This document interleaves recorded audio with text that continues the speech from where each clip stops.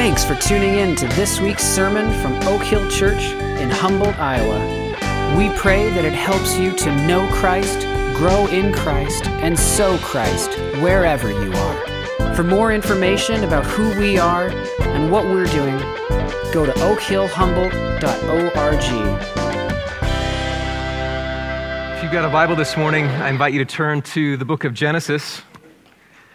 Genesis chapter 3. And we'll get there in just a moment. Genesis 3.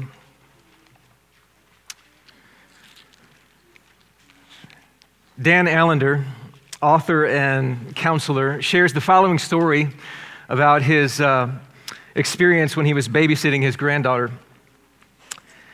Elsa is 5, and my precocious granddaughter. We were sitting on the couch looking at two eagles soar in circles over an unsuspecting prey.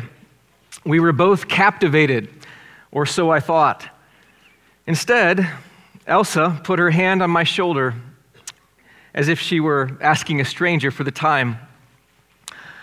"Papa, can I ask you something?" "Of course, honey." "What do you want to ask?" She replied, "Papa, do you know that you have a very big nose?" I was startled, not with the fact or even the question, but with the delicacy in which she asked. "Yes, honey, I'm aware of that." She had a look of tender concern. "Papa, does your nose ever make you sad?" Her question did far more than startle me. It took my breath away. "Elsa, I'm most willing to answer your question, but before I do so, I want to ask you where the question comes from. What compels you to wonder about how Papa feels about his large nose? Do you want me to go first, or do you want to answer Papa's question first?" She pointed to me. I told Elsa about the day in second grade when at recess, a group of the most popular kids surrounded me and began chanting, "Danny's nose is bigger than a hose. Danny's nose is bigger than a hose." I set the stage in describing the girls and the boys and how they linked hands and danced around me, singing the ditty with jubilant glee. Even as I told the story, I could feel something happen. My heart felt the tug to hide, to disappear. I didn't want to be me. I'm 65. And those haunting words still echo from 58 years ago. I'm still haunted by shame. I think if we were honest in this room today, many of us have wrestled with shame in our stories. And many times we carry that shame from our childhood years right up into adulthood.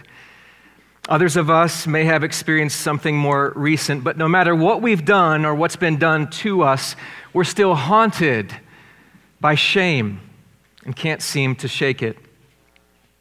If you're new with us, we're in a series called On the Same Page, and we're moving through the storyline of the Bible. And as we move from the introduction last week to the conflict this week, we're reminded the Bible isn't a story about someone else.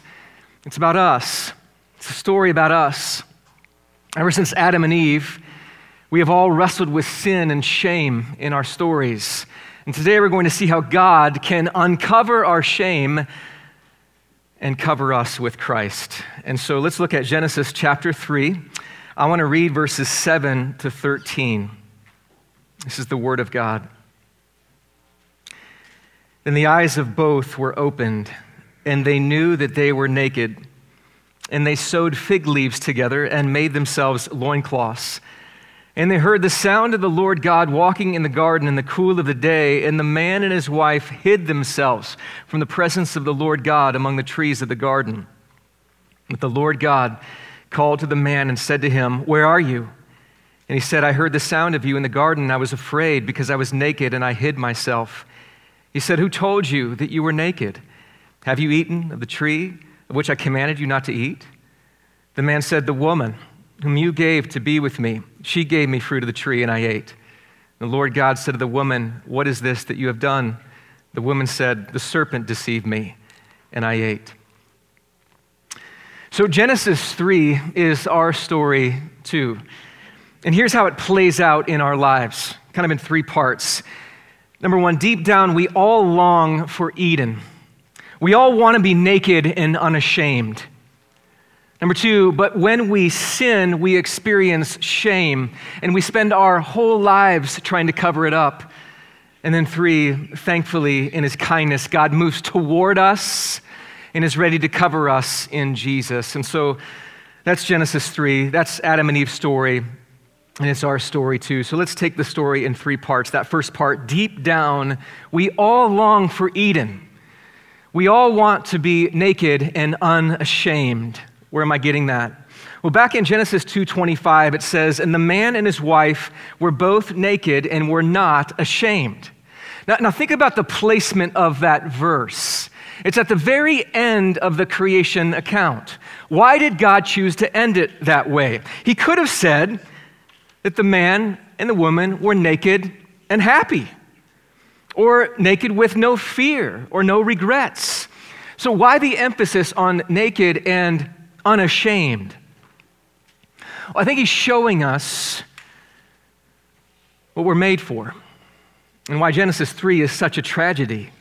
I mean, this is what we all long for deep in our souls, to be naked and unashamed.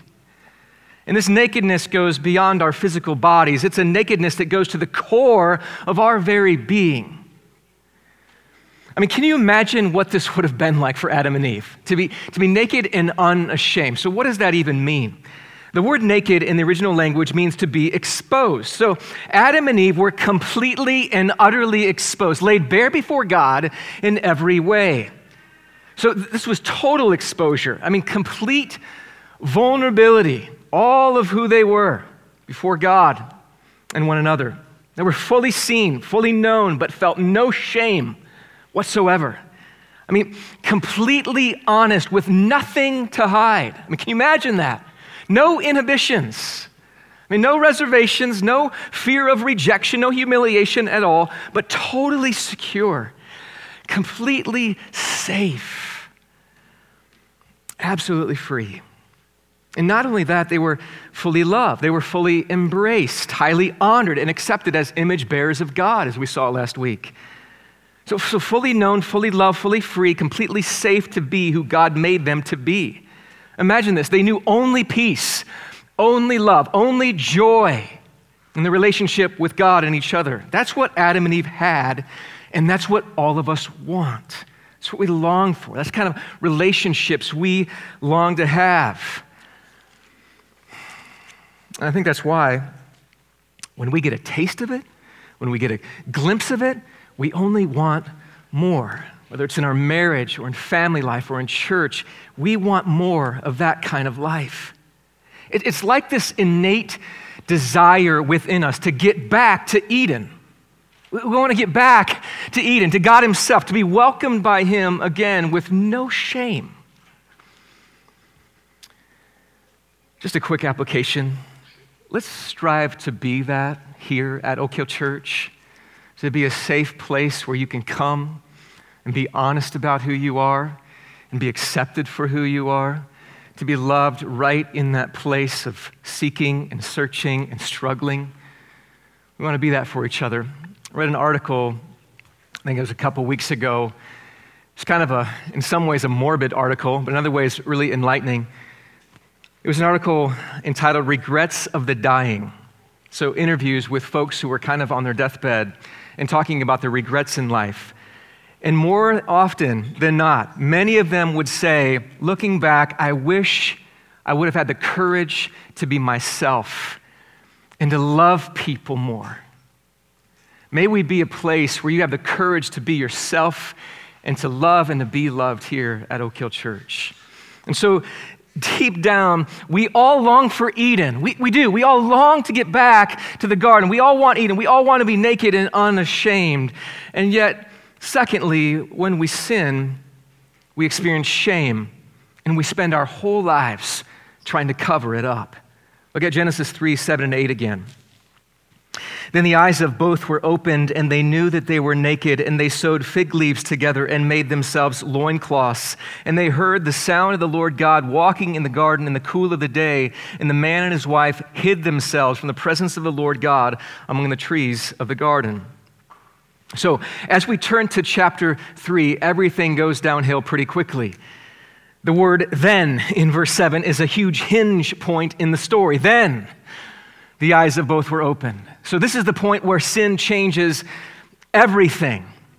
Simply put, instead of trusting God, Adam and Eve tried to be God. They sinned. And notice, immediately after they sinned, they felt naked and afraid. The text says their eyes were open. So what does that mean? Well, for the first time,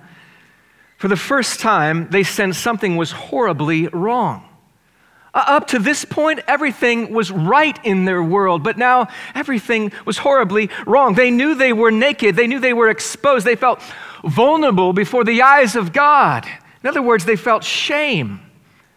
And so what is shame? What is shame? Well, here's a few definitions from some of the leading scholars and counselors on shame. By the way, I gleaned a lot of helpful insights from these folks as I prepared for this message. So Ed Welch says this about shame. Shame is the deep sense that you are unacceptable because of something you did, something done to you, or something associated with you.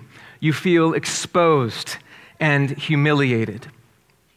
Brené Brown says that shame is an intensely painful feeling that you are flawed and therefore unworthy of love and belonging. Dan Allender, who I shared that story earlier, says that shame is simply the traumatic exposure of nakedness. Now, it's been well noted, some of you have heard this before, that shame is different than guilt. Whereas guilt is feeling bad for what you've done, shame is feeling bad about who you are.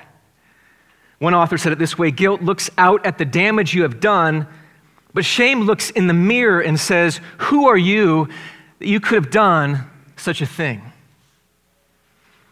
And we mustn't forget that shame is often brought on not only by what you've done, but by what's been done to you. So many of us suffer in shame all our lives. Shame is something that happened in our past, whether it's abuse or neglect or disapproval or rejection. Our family of origin often plays a painful role in our stories of shame. Some of you know exactly what I'm talking about.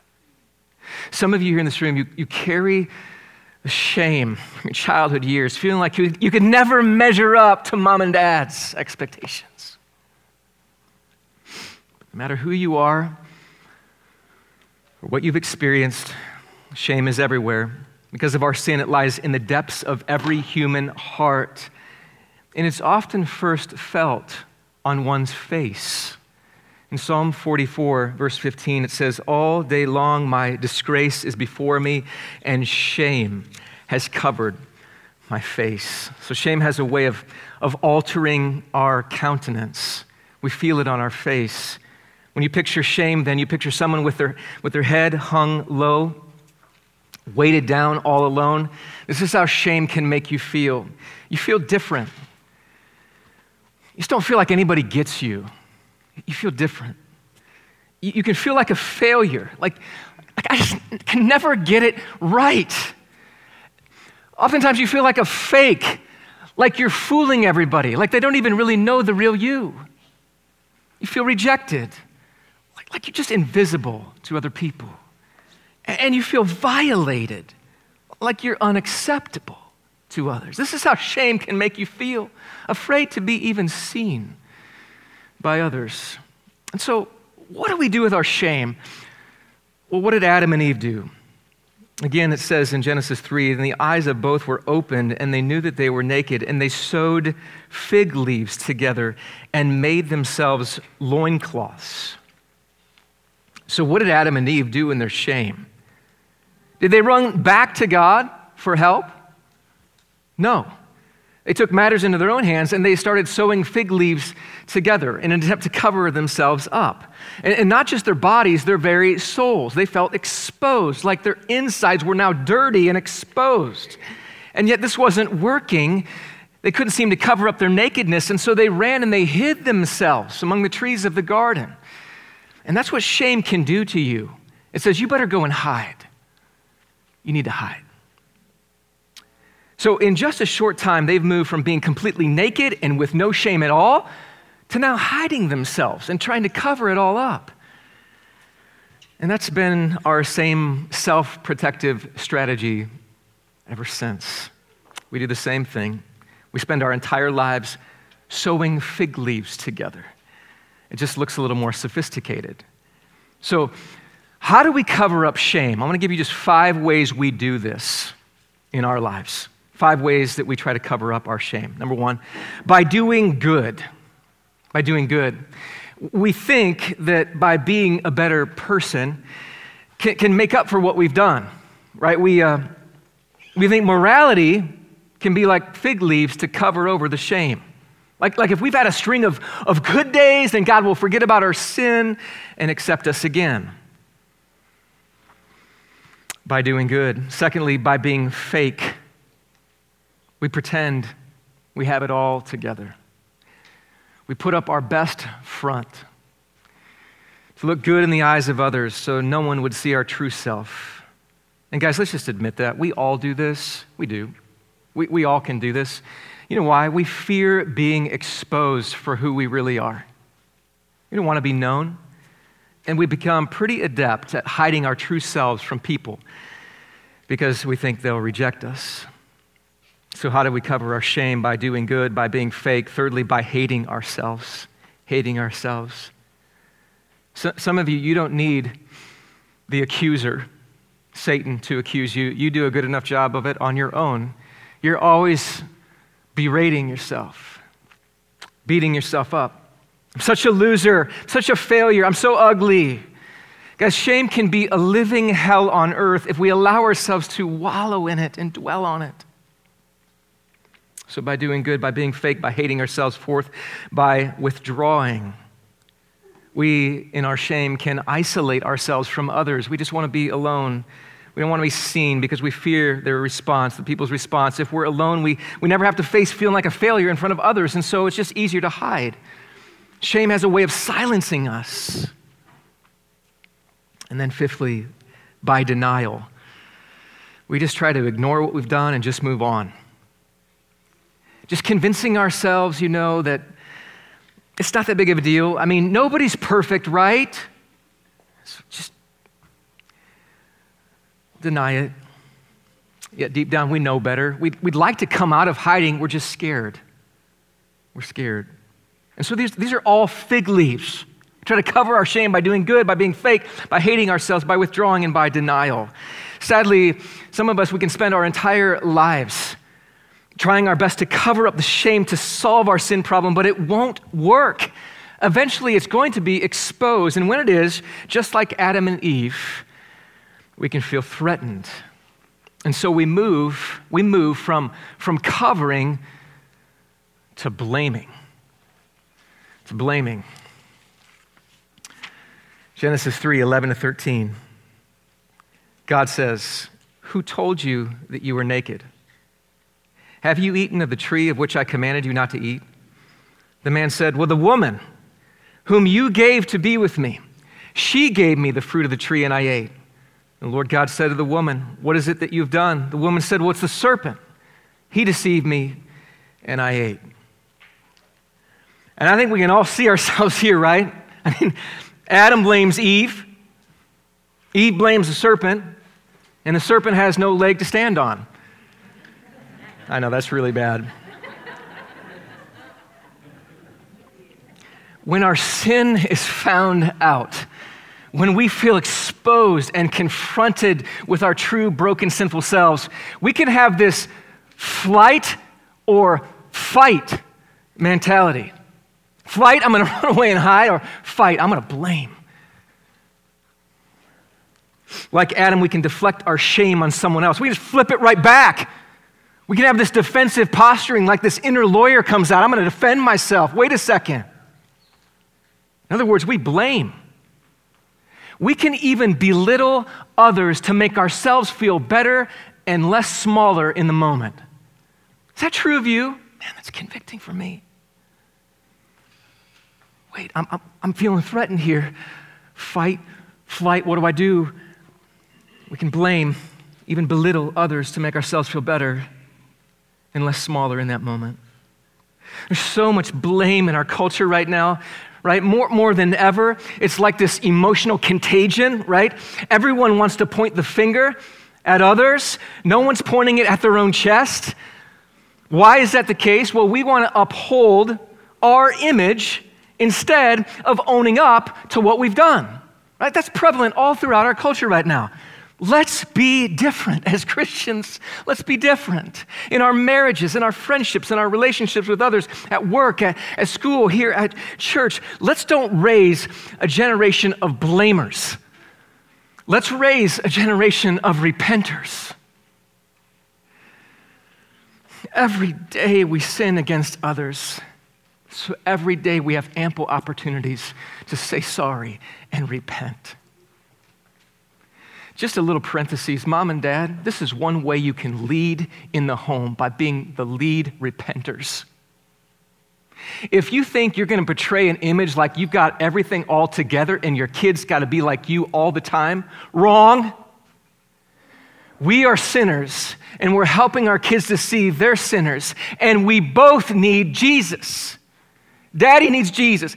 I need Jesus just as much as you do, right? Mom and dad, we need the grace of the gospel just as much as our kids. So let's come with that humility, with that realization that we want to raise a generation of repenters. Adam and Eve could have run to God in their shame. They didn't. They repented. They didn't repent for what they had done. Instead, they ran from him and kept hiding and covering and blaming. And yet I'm so glad that the story doesn't end there, right? It doesn't end there for Adam and Eve. It doesn't end there for us. So let's kind of review. First, deep down, we all long for Eden. We all want to be naked and unashamed. But when we sin, we experience shame, and we spend our entire lives trying to cover it up. And yet, thankfully, in his kindness, God moves toward us to cover us in Jesus. This is good news. This is really, really good news. So listen. In our sin and shame, we have a God who doesn't look at us with disappointment or disgust. He doesn't ignore us. He doesn't turn his face away from us in frustration because of our failures. Well, he doesn't say, you've made your bed, now sleep in it. He doesn't shame us.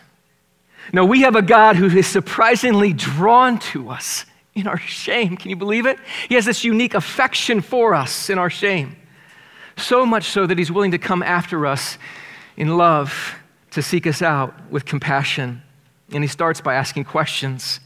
In verses 9 to 11, we see him ask, where are you? Where are you, Adam? Who told you? Have you eaten? Now, it's been said before, he's not asking these questions because he's looking for more information. He's asking to help lead us to confession. And that's such a kindness from God. Such a grace. I mean, some of you he's been pursuing for a while now. I think he's asking you that first question. Where are you? Where are you? Where are you? It's not because he doesn't know where you are physically, but because you don't know where you are spiritually. You're lost, aren't you? You're spiritually empty. You don't know where you are. You've been searching and hiding and covering. And he's come looking for you today.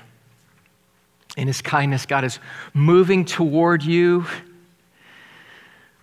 Don't take that for granted.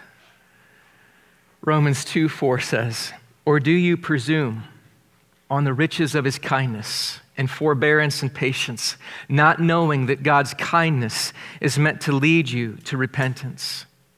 His kindness is meant to lead you to repentance. You see, he's pursuing you. He's pursuing you in his kindness to lead you to repentance. But here's the kicker. You've got to be willing to admit that you're naked. And all your attempts at covering yourself up haven't worked. Guys, if we're honest, many of us are blind to our nakedness and suppress our sense of shame. We're like the church at Laodicea in Revelation 3, where it says, "For you say, I am rich, I have prospered, and I need nothing, not realizing that you are wretched, pitiable, poor, blind, and naked.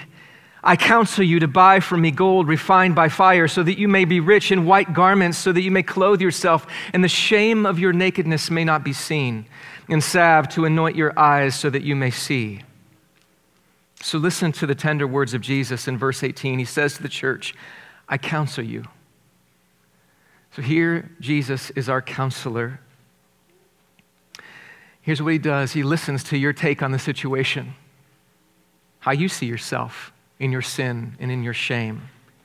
You say, "I am rich, I've prospered, and I need nothing." In other words, I'm fine. I'm okay. I don't need anything. And Jesus says, actually, you're poor. You are blind and you are naked. He's helping you to see yourself rightly today. He's peeling off the mask of your pride to show you your true self. He's exposing and uncovering who you really are. To be found naked in the ancient world was humiliating. It was a shameful thing. And Jesus says, I'm here to clothe your nakedness with white garments so that the shame of your nakedness may not be seen.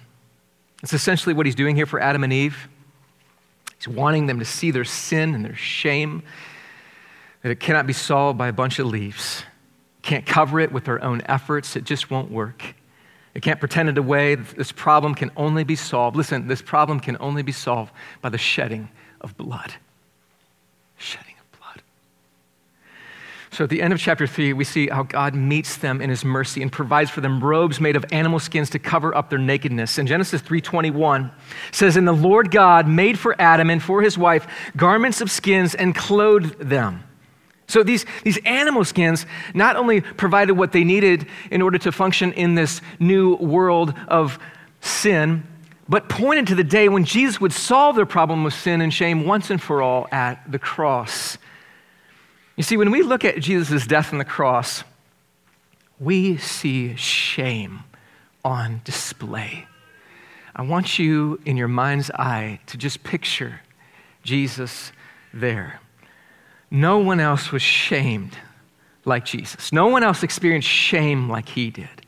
And he did it publicly for all to see. And he did it for you and me. So picture Jesus. His life, his death was marked by shame. He was misunderstood from day one. Poor, homeless, a man of sorrows, acquainted with grief. He was insulted, denied, betrayed by his closest friends. He was mocked at, spit upon, scourged till he could barely walk. His face was beaten, a crown of thorns pierced through his head, and ridiculed as a wretched criminal. He was stripped naked in front of everyone, nailed to a bloody tree for all to see. And if that weren't enough, he was abandoned, totally rejected, forsaken by his Father in heaven. The worst kind of shame at all. His Father turned his face away.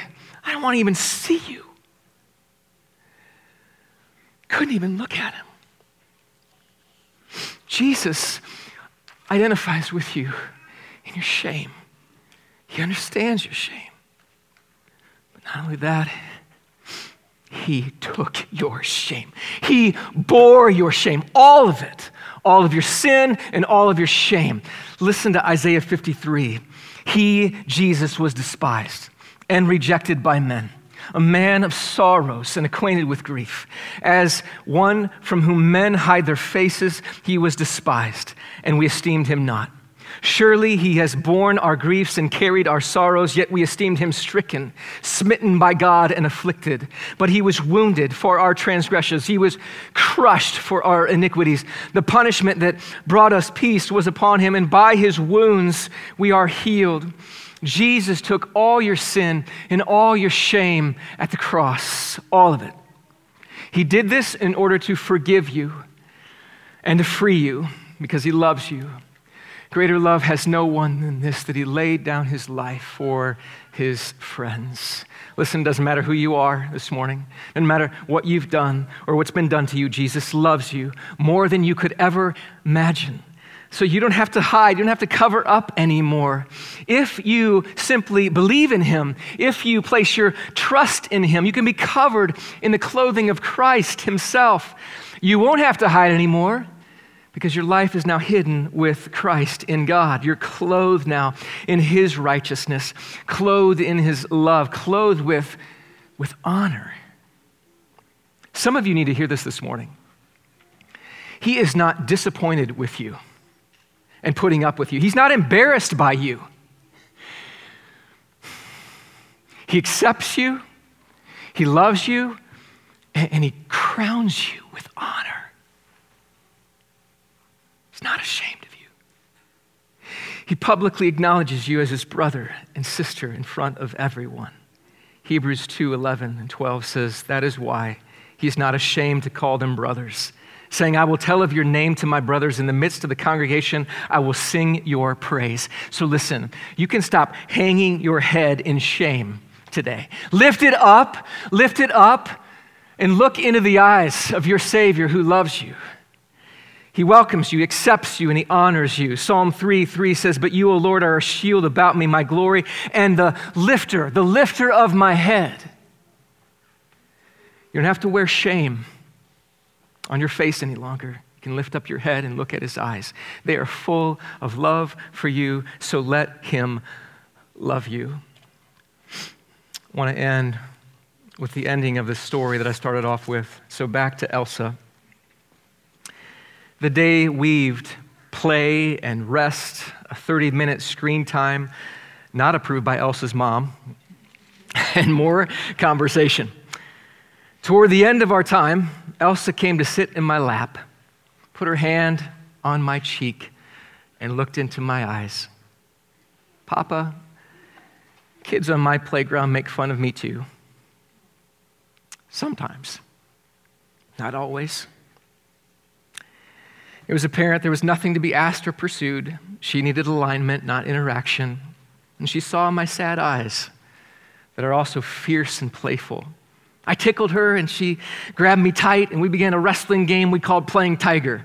It didn't last long and she looked again in my eyes. This time she put her hand on my nose and said, Papa, I love your big nose. She slipped her arm around me and gave me a child's version of a bear hug. And that night, as I prayed before falling to sleep, I heard Jesus ask me, will you let me touch your nose? Will you let me bless your face like Elsa? So would you let Jesus touch you today in that most tender place where shame has laid dormant for far too long? Would you let him in his love and compassion come and touch you and love you? You can stop trying to cover up. It won't work. Let Jesus come in. Let him come in and cover your shame. Let's pray. Father, we thank you for your son, Jesus. We praise you that he is pursuing us in his love and his kindness. Some of us here in this room, we have carried shame for far too long. It's made us feel afraid of others, made us feel forgotten, rejected, unacceptable. And Father, we thank you that you've come after us. You know our sin. You know our shame. And your son Jesus took all of it at the cross. He bore all of our shame at Calvary so we can be free. And I pray that we would live as free people today, looking away from ourselves, lifting up our head, knowing that you look at us with love and honor. You have cleansed us and clothed us with your righteousness. We are not dirty in your sight. We are clean, forgiven, free. And I pray that we might be people who are able to go and share the same love that you have first shown to us. We pray this in Christ's name. Amen.